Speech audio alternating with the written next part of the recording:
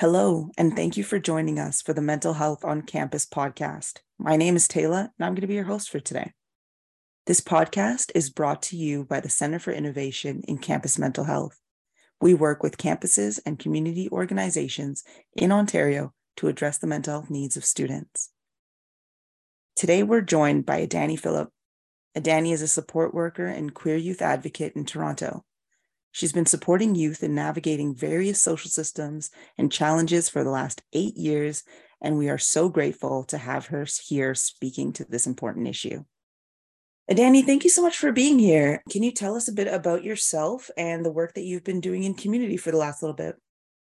So as you said, my name is Adani, like one Danny, and I've been working with 2S LGBTQ youth for it'll be almost 8 years. It'll be 8 years in December in different capacities, settlement, so lots of newcomer youth, case management. I've been working with youth in and leaving care of Children's Aid Society. In the end, I've worked with a lot of youth in their late teens, early 20s. Awesome. In your role supporting 2S LGBTQ plus folks from a community perspective, what are some of the themes that you've seen that are impacting the well-being of queer students? I believe the most prominent ones I can think of: food insecurities, employment, education, mental health is a big one, and housing is always one of the top list toppers. Of all of these, I think they're further impacted and exacerbated by finances. Everyone, as we know, we are in that climate right now, is struggling with the inflation rates. But these folks are the ones who get touched by it even more. Life is incredibly expensive for them. I was actually thinking, I was talking to a friend the other day and we were talking about donations and the fact that folks can't really afford to donate as much or as frequently as they usually would. So if we think of someone who is donating $20 to $30 a month, that's the equivalent of about a few courses worth of books for a university student. That's 2, maybe 3 books. And then they have all of their other finances on top of that. So definitely all of those pieces put together. Yeah, that's when you put it in perspective, that is a huge disparity, a huge issue that folks can be facing. Of course, you know that this podcast is connected to our toolkit on supporting 2S LGBTQ plus students on campus. And in the toolkit, we talk about the fact that queer folks are not a monolith, right? They're not the same. In your experience, how are youth finding support? Like, are there groups, programs, from a community perspective, are there agencies that are doing that kind of outreach to different communities? Short answer is yes. There are definitely groups, there are definitely agencies doing it, but I find what's most important is that the youth are resilient.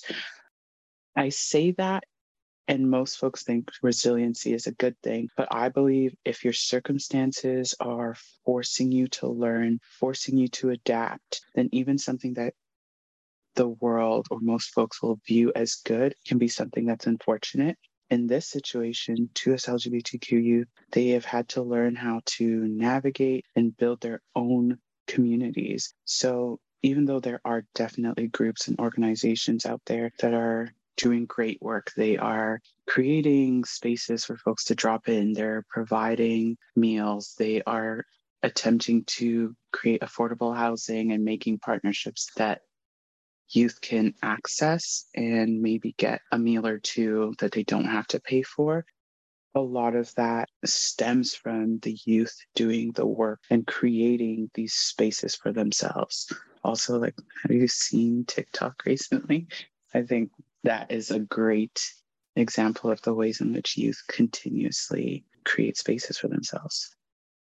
Definitely. I think social media is one of those things that are not often utilized to the best of their abilities, right? Especially when we're talking about creating those kinds of spaces. So that's really awesome that you brought it up. It's definitely something to think about. In thinking about what you were just talking about, we actually came out with an info sheet on addressing the impact of culture on mental health. And in that info sheet, we talked about the fact that international students make up almost a third of post-secondary students on campus, right? Wow.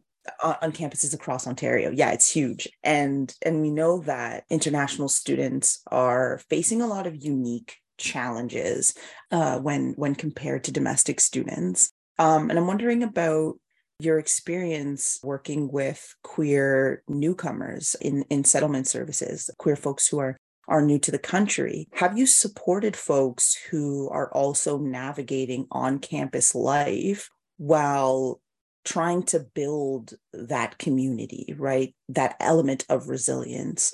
And are there any challenges that you've seen folks contending with in trying to juggle all of these things? Yeah, this is a big one. I've worked with newcomer youth navigating post-secondary life, and I feel they're working with the same challenges that domestic students are working with. However, there are additional hurdles for them, such as language barriers, such as culture shock or culture integration.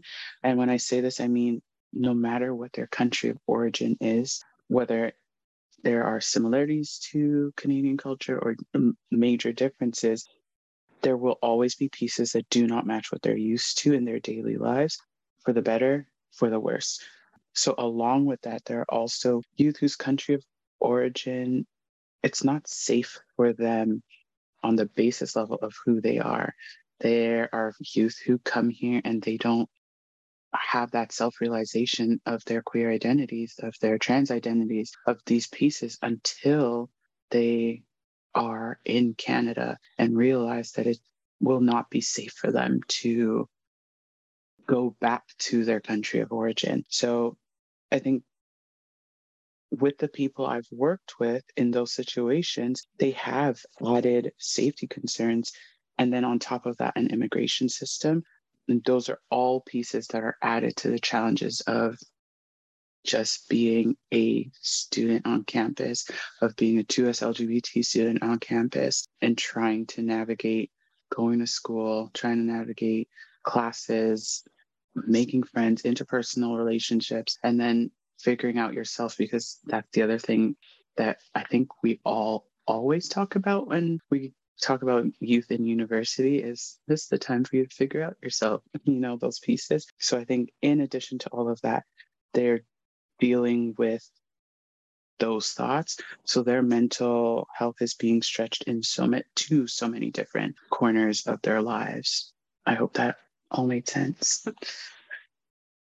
No, that definitely makes sense. And I have another follow-up, because what you're bringing to this conversation is really touching on a lot of the different aspects that we touch on at CICMH. And I'm curious, in your experience, do you know of or have you worked with any on-campus mental health programs that are geared towards supporting 2S LGBTQ plus students, queer students who are struggling with some of these additional safety pieces, if we can be so blunt as to call them safety pieces, right? Whether it's the fear of what will happen after graduation, being a queer student, maybe with that, like the lack of safety of returning to their country of origin, or even the isolation of not feeling safe enough to go home to visit for the holidays. Like, have you heard of any on-campus programs across Ontario that are working to sort of address these things or support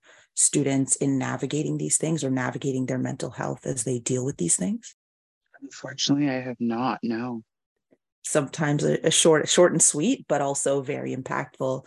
This feeds right into my next question and my last question, which is there anything that you think that post-secondary institutions can learn from community members, from community organizations, to better support the mental health of queer students on campus, whether domestic or international? I believe that every institution can learn to listen. If I was only allowed one thing to say, that would be it. Every year, every generation, the youth are becoming more vocal about their needs and their wants. They're saying what they're missing. They're sharing where they and their peers are slipping through the cracks. And I find what institutions may sometimes see as most pressing, and thus what they put their efforts into, may have key disconnections from the needs of those being served. Think about it as parents and teens. They just don't have the full scope of that understanding because they're not dealing with the same issues. So there needs to be more on campus groups, in person and virtual. We want to make sure we're accounting for different needs, different comfort levels. They can learn to create spaces for peers to support and hold space for each other. They can learn the ways in which domestic students and their struggles may differ or be similar to that of international students. But at the end of it, the core piece of it is that they can't know any of this if they're not listening. Very well said. Yeah, and that speaks to kind of what we try to do at CICMH all the time when we're putting out our work, is we like to highlight the whole campus approach. Everyone on campus has a role that they can play in supporting the mental health and well-being of students on campus. And that extends to the mental health and well-being and the unique challenges that are faced by 2S LGBTQ plus students on campus as well. We mentioned that this episode is part of our toolkit titled Invisible Intersections, Supporting 2S LGBTQ plus students on campus. To check it out or to see any of our other great resources and tools, you can find all the links on our website, campusmentalhealth.ca. Thank you so much, Adani, for coming and joining us, for speaking to us, for sharing your insight and your time. Thank you, everybody listening to this episode. We'll see you next time for another episode of the Mental Health on Campus podcast. And until then, take care.